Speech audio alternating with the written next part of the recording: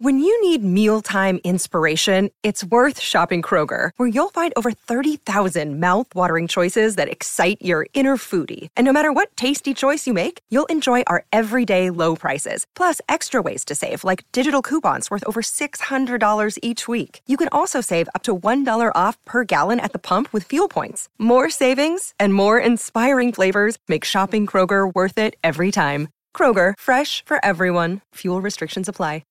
At Evernorth Health Services, we believe costs shouldn't get in the way of life-changing care, and we're doing everything in our power to make it possible. Behavioral health solutions that also keep your projections at their best? It's possible. Pharmacy benefits that benefit your bottom line? It's possible. Complex specialty care that cares about your ROI? It's possible. Because we're already doing it.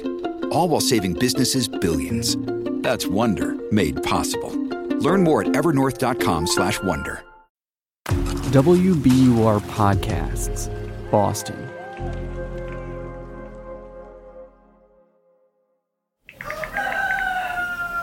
Oh, I hear a rooster. What?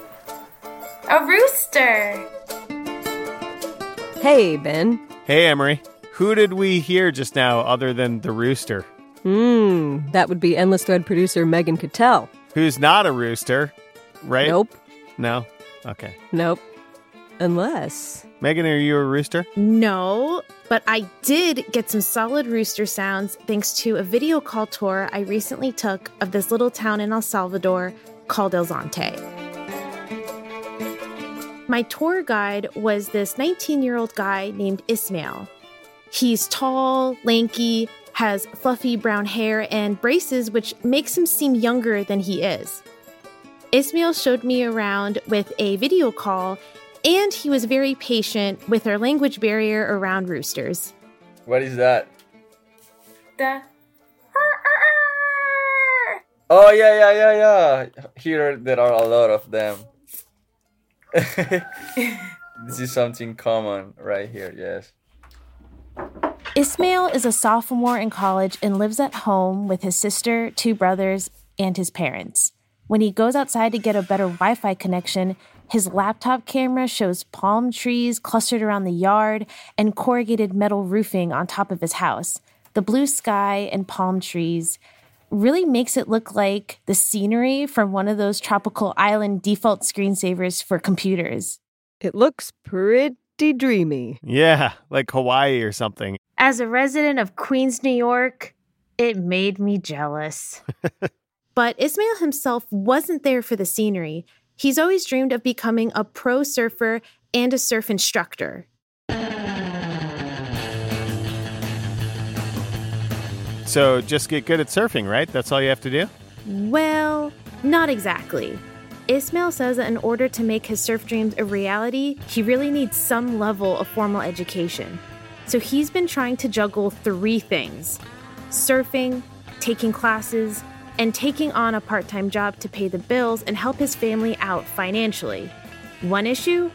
Making that job part-time. It's not possible because people who give you like a job, they want you to work all day. But then he found something. A job that was part-time and would let him stay in El Zonte. Ismail talked with a youth group leader at a nonprofit called Hope House.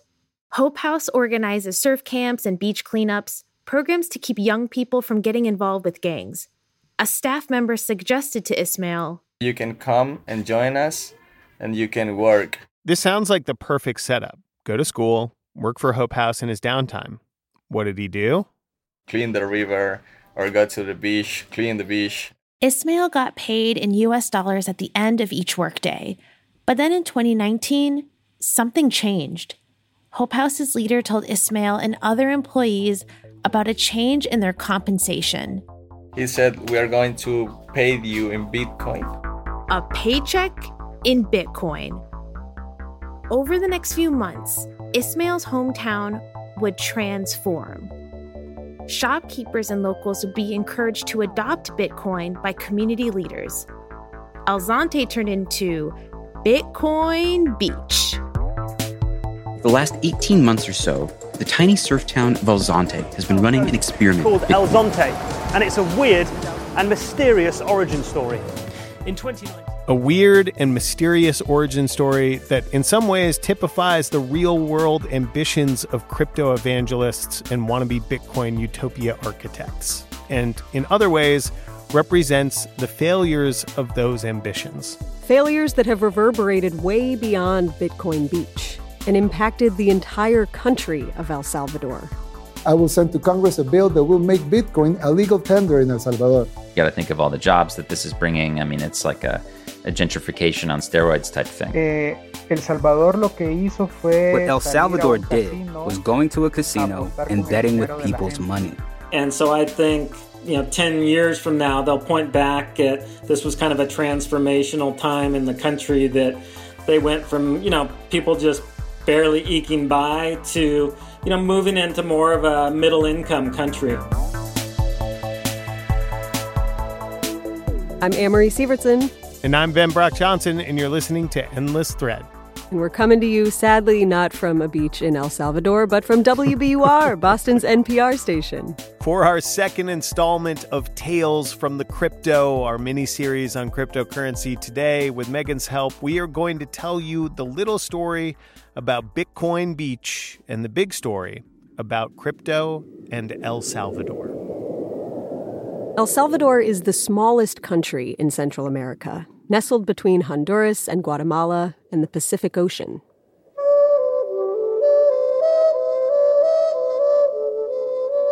El Salvador.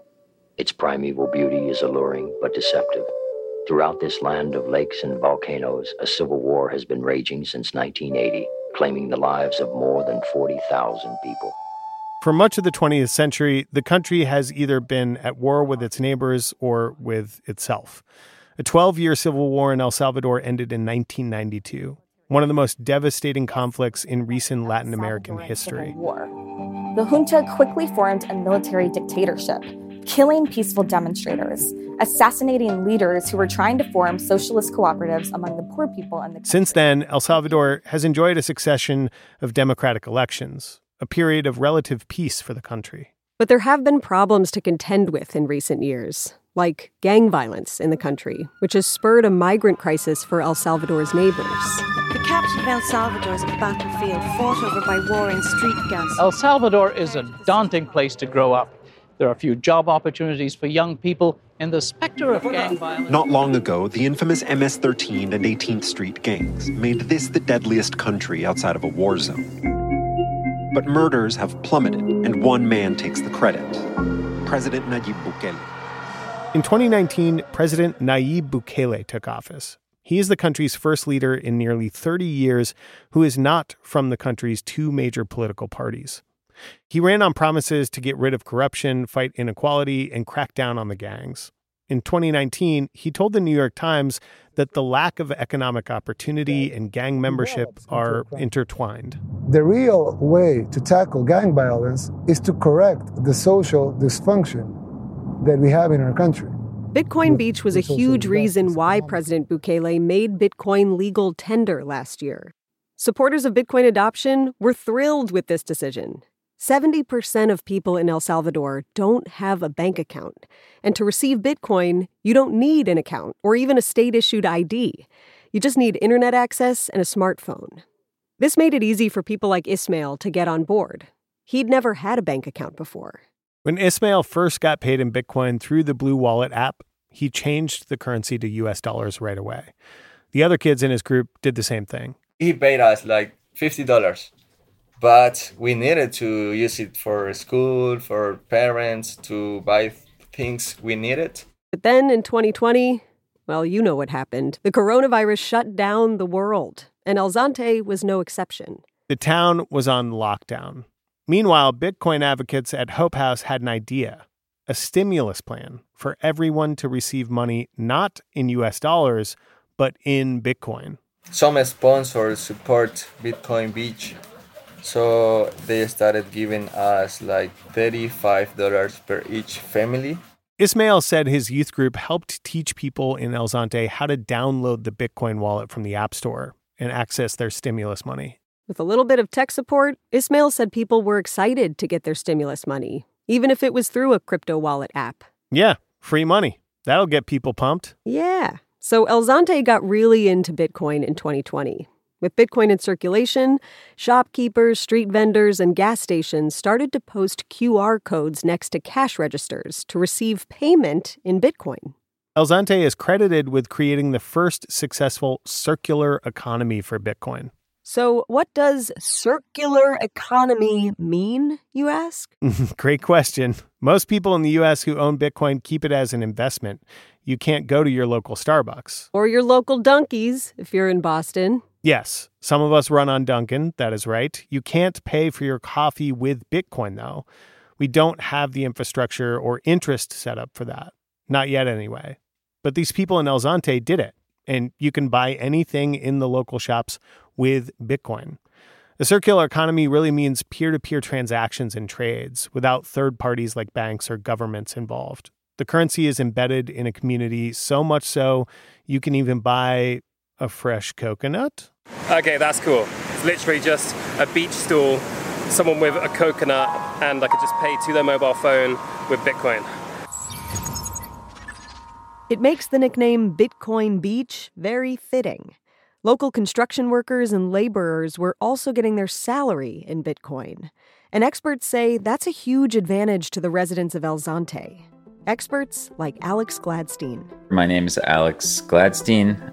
In California, I work as the Chief Strategy Officer for the Human Rights Foundation. We sat down and talked with Alex, who has written a lot about the benefits of cryptocurrency in nations around the world, particularly nations facing the threat of authoritarianism. Talked to people who fled from Venezuela or more recently Ukraine, then Afghanistan, Syria. Many places they've been able to give them that financial freedom and bring their wealth with them. But we do have to acknowledge Alex's investment in the topic. Are you invested in crypto in any way? I own some Bitcoin, yes. Alex visited El Zante in 2021 and told us how Bitcoin is impacting the town. Well, it's a very hopeful effect. I mean, these people essentially live in a town where for generations they've been caretakers or fishermen. And, through happenstance, they got this opportunity to build a community and then integrate Bitcoin into it. And you see a couple things. You see people thinking about savings. So I met this woman who was probably 75 years old, and she had never owned really anything in her life. But because she started accepting Bitcoin in exchange for pupusas in 2020, she was able to afford a truck and bought a truck for her family. During our conversation with that young surfer Ismail, he talked a lot about this too. He says the possibility to save and grow wealth was really not feasible for people in his community before Bitcoin. In the past, people just spent what they had. In this community, even the country, our culture has been like working every day and spending the money you earn. And it's crazy, but it is how it has been. Ismail said educational programs at Hope House helped the community change their mindset. So he said that, try to save, and it was new for us, because even in the school, the kids from here, if they have $10, they spend it in one day. He started to save his money. He bought a cart to sell ice around El Zante, and Ismail gave surfing lessons to tourists who paid him in Bitcoin too. The town was starting to attract crypto fans from all over. They wanted to support this new hub for digital currency. Since Bitcoin isn't tied to any national bank, transfers can happen from anywhere without fees. There's no need to exchange currency. Alex talked about this when he told us about his visit to El Zante. Bitcoin's not a liability. So for me to go down there without having to call a credit card company or call a bank or, warn anybody, and I can just roll in there and just use neutral, open global money that's not owned by any particular country to buy things was amazing. And I was able to use an ATM without ID. I thought that was really cool. So I was able to go to... Sending money abroad without transfer fees is a big deal. Over 2.5 million Salvadorans living abroad send much-needed money, called remittances, back home to family members. Remittances make up a quarter of El Salvador's GDP. To wire money through a bank or a service like Western Union, you have to pay a fee, a remittance fee. Depending on how much you're sending, the exchange rate, and the bank's flat rate for a transfer, this could be up to $45 per transfer. So sending remittances without a fee and without exchanging currency is super convenient. When Alex visited El Zante last fall, he met a local barista who was really benefiting from this. I went to Point Break Cafe, great cafe. One of the people who works there, her name's Carla. Carla makes an amazing cappuccino. Alex filmed a video of paying in Bitcoin at the cafe and posted it to Twitter. The tweet says, in part, "Flawless experience. If you visit, make sure to stop by for a coffee with Carla, an excellent barista. You can tip her instantly from anywhere in the world." He added the QR code for Carla's tip page on his post, and his tweet blew up. So my video got them intrigued, and they went ahead and they sent $1, $5, $10, 50 cents, a cent, like with Lightning, which is like a way to spend Bitcoin cheaply and quickly. You can send any amount. It doesn't really matter. You can do micropayments. But she just received hundreds and hundreds of these things. And I just thought that was a beautiful moment. That was really cool. It showed what's possible when humans aren't restricted by national borders. So Bitcoin is making a difference to some people in El Zante. But how did this community get flushed with Bitcoin in the first place? This all goes back to the guy who first hired Ismael to work at Hope House. That guy's name is Jorge Valenzuela. Ismael says it was Jorge who first got him access to Bitcoin. And Jorge was working with a fellow teammate from America, an investor in this economy named Mike Peterson. Mike started visiting El Zante for its surf scene 18 years ago. I think we're good to go to record. So, you okay if I hit the record button? Yeah, let's go.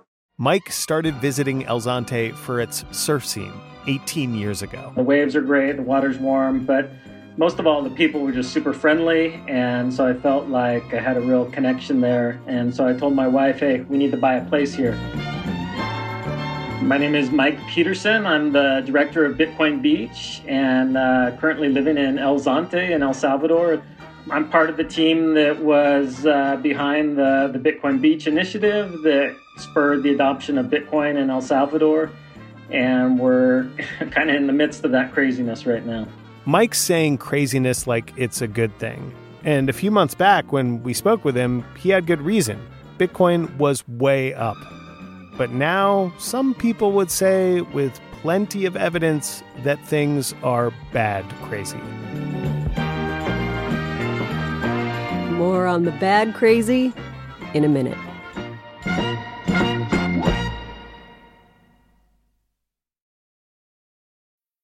Hi, I'm Willa Paskin, the host of Decoder Ring, Slate's podcast about cracking cultural mysteries.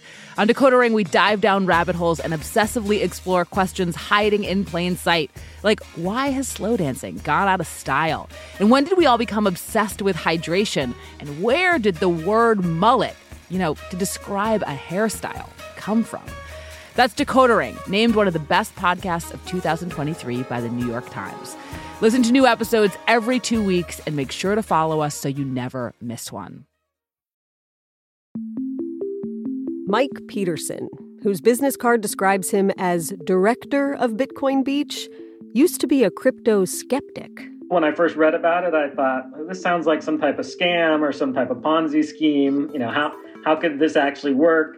But then I started digging into it and really starting to understand what Bitcoin was trying to do, that it was a type of money that wasn't dependent on government and that the state couldn't get in between you and being able to use it, and then also couldn't just print more of, so you didn't have to worry about your money being inflated away. Mike first tried to buy Bitcoin in those early days about 10 years ago. He was not successful. It was a super complicated process. So I didn't really buy any Bitcoin until probably, I think, 2016, when it was, much easier. So Bitcoin was an interest Mike had on the side until one fateful day in 2019. Mike was hosting a conference for his NGO.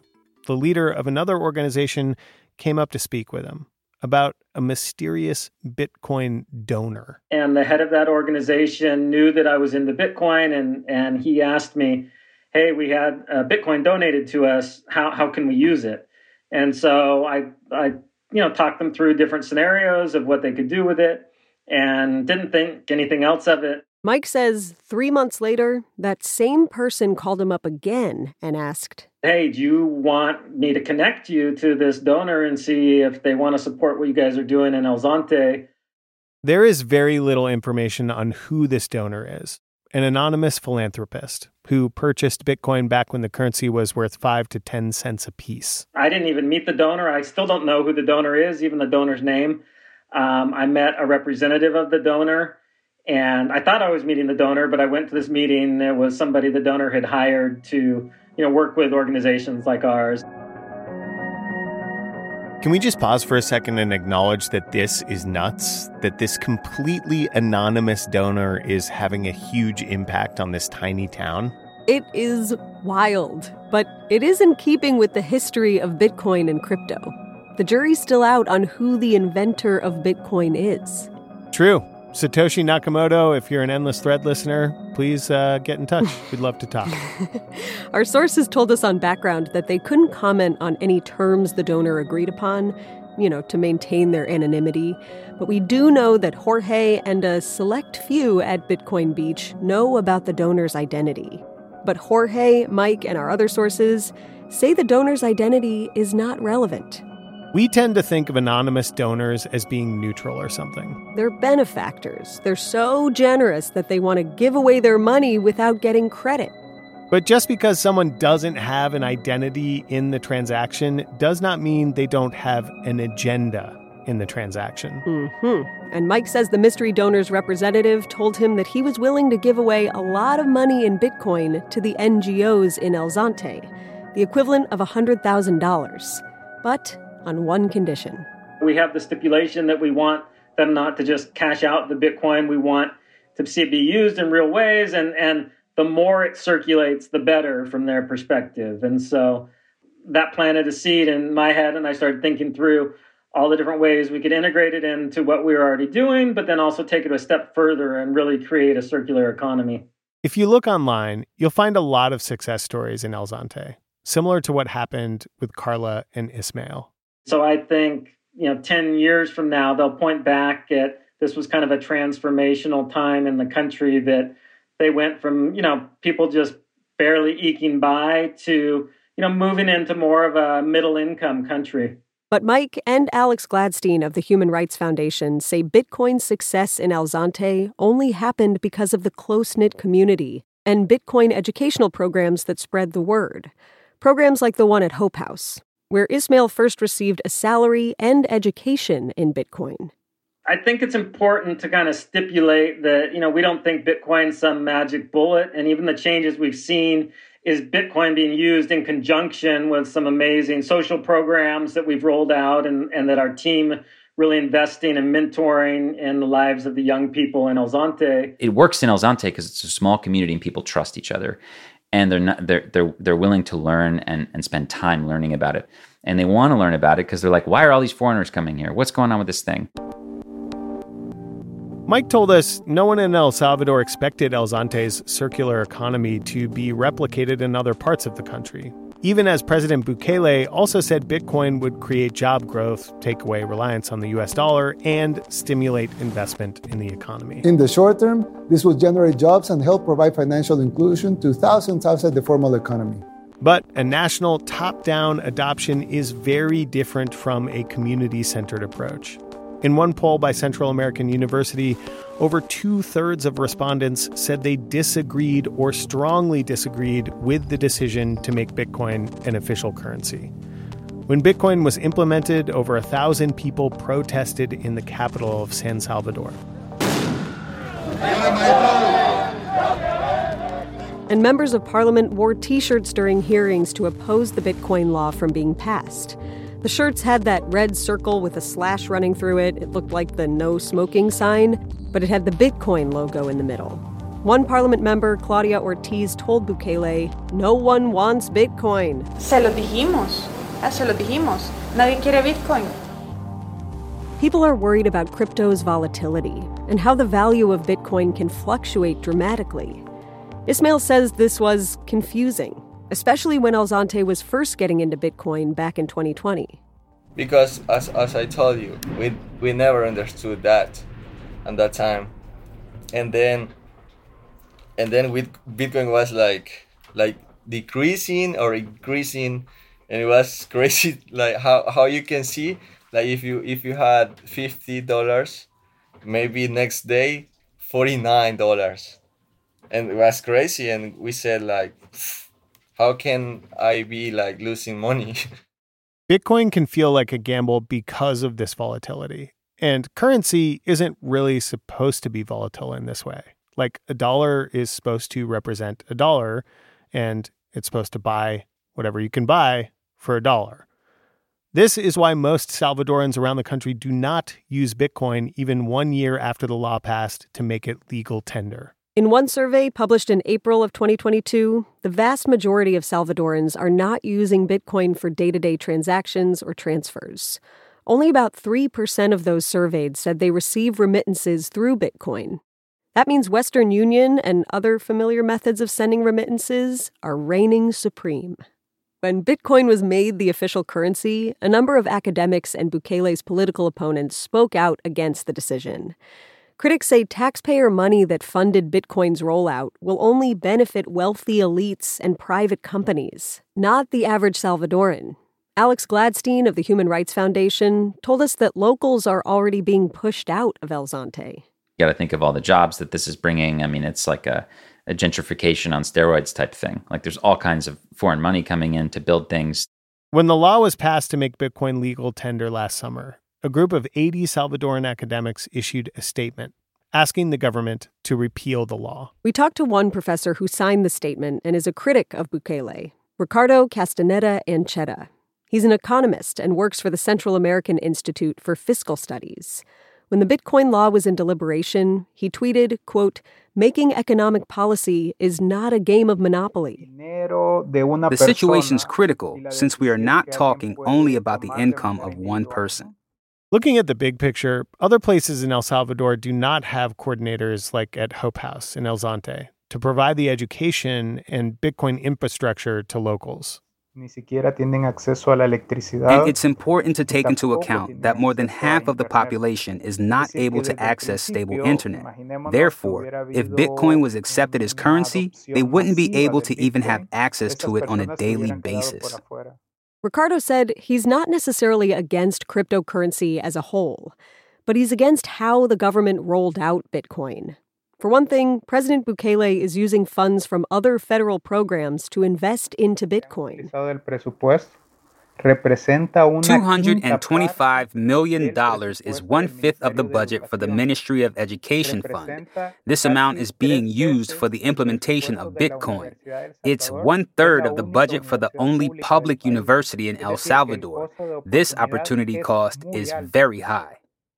Ricardo also pointed out that for a currency that is meant to be decentralized, making it a national currency kind of goes against crypto's basic principles. And he pointed out we only know how much Bitcoin the country is purchasing if the president tweets about it. Otherwise, this information is not publicly available. The idea behind Bitcoin is to get away from supervision even by governments themselves. But the paradox in El Salvador is that the entity completely implementing it is the government. Nobody has access to know how much Bitcoin they have bought.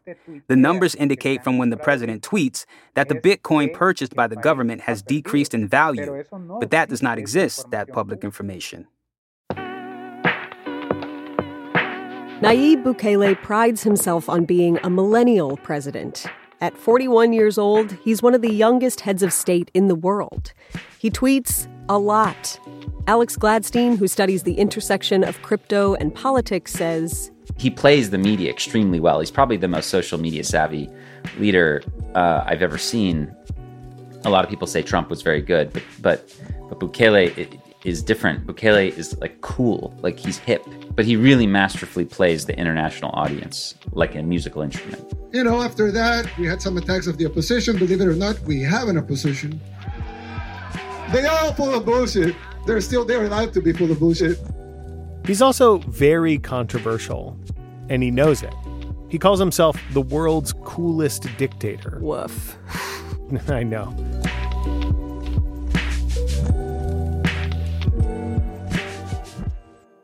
Since taking office in 2019, Bukele removed all 5 judges from the Supreme Court and the Attorney General. He also held legislative sessions with an entourage of armed police and soldiers.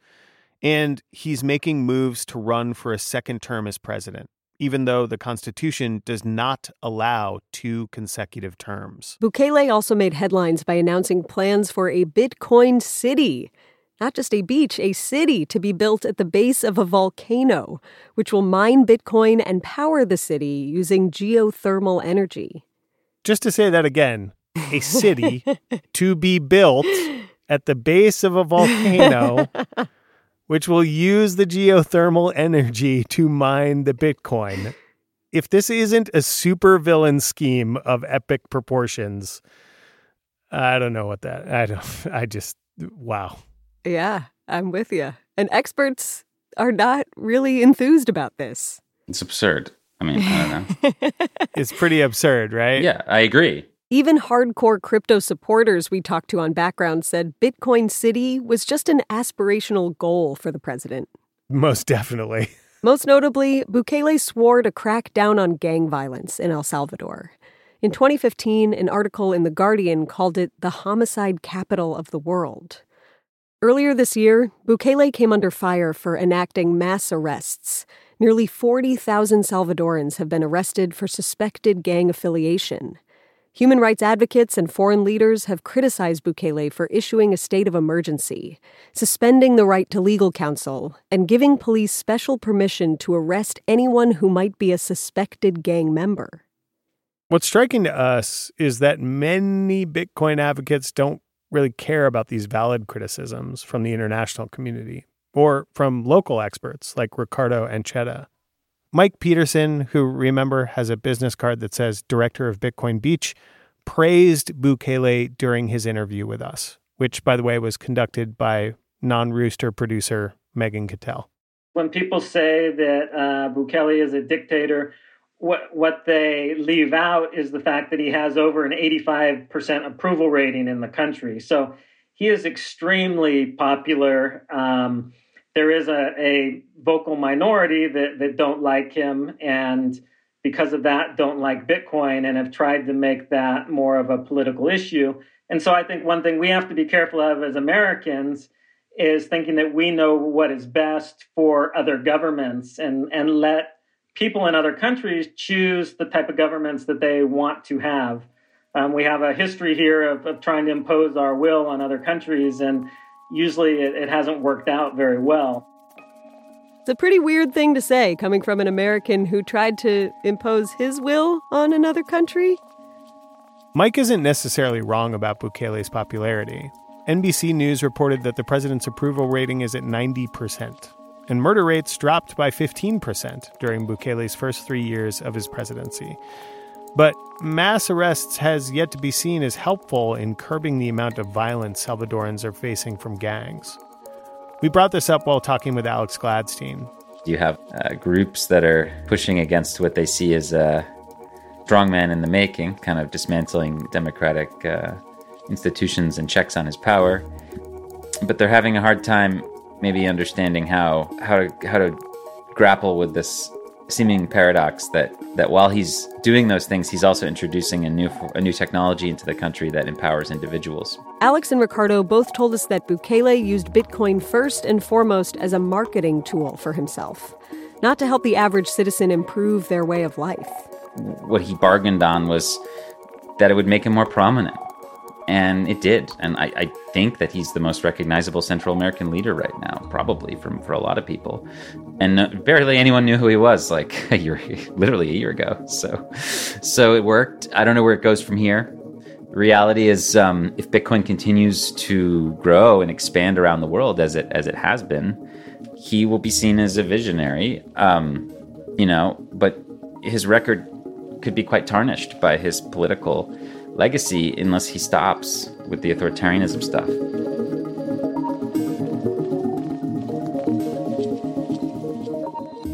It's been about a year since Bitcoin was made legal tender in El Salvador. Many outlets have reported that Bitcoin in the Central American country is benefiting only a few elite players. stockholders in companies, and government officials. Ricardo Ancheta, the economist from El Salvador, talked about how this Bitcoin experiment has dire consequences. What El Salvador did was going to a casino and betting with people's money, money that actually means a lot to them. It means their stability, their well-being, and the possibility of the country's path to develop.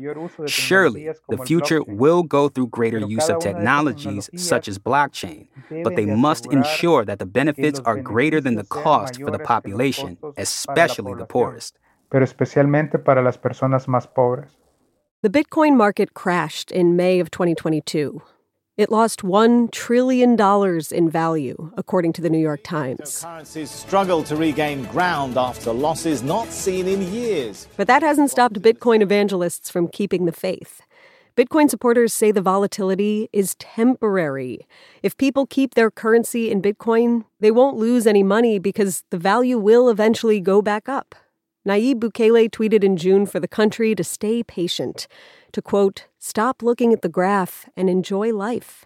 But many people do not keep their Bitcoin saved as an asset. 88% of merchants who accept Bitcoin convert it to US dollars immediately.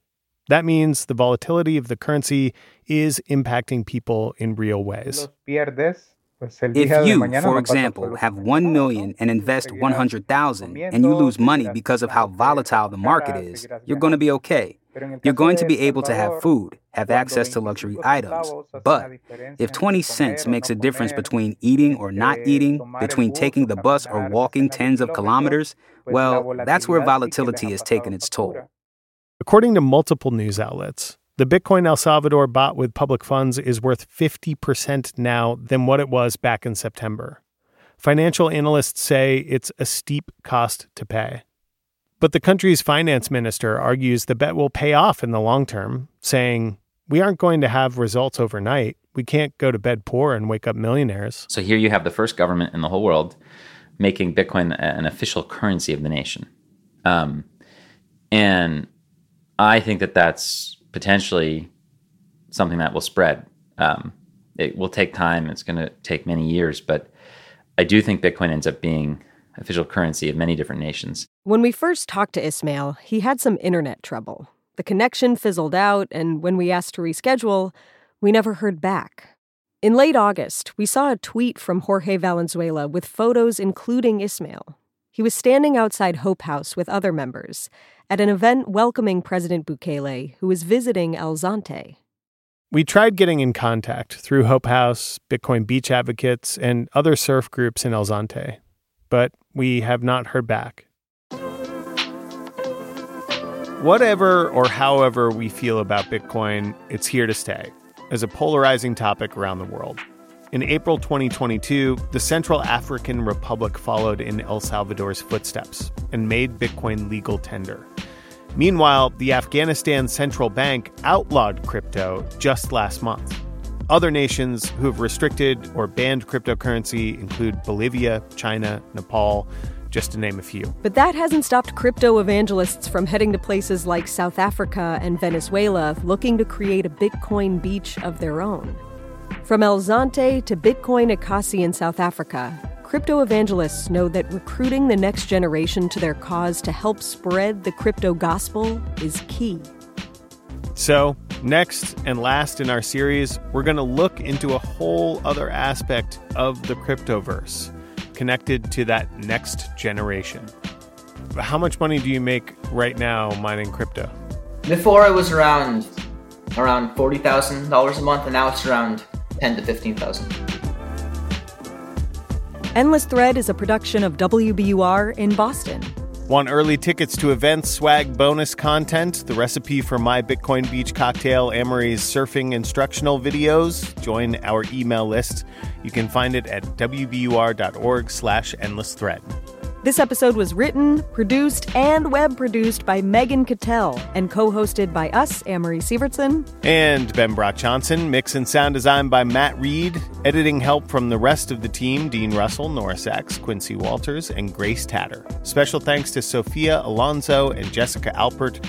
for their help with translation and interpretation, and to our colleague Daryl C. Murphy for voicing Ricardo and Chetta's contributions to this episode. Endless Thread is a show about the blurred lines between digital communities and buying a latte with 2 10,000ths of a Bitcoin.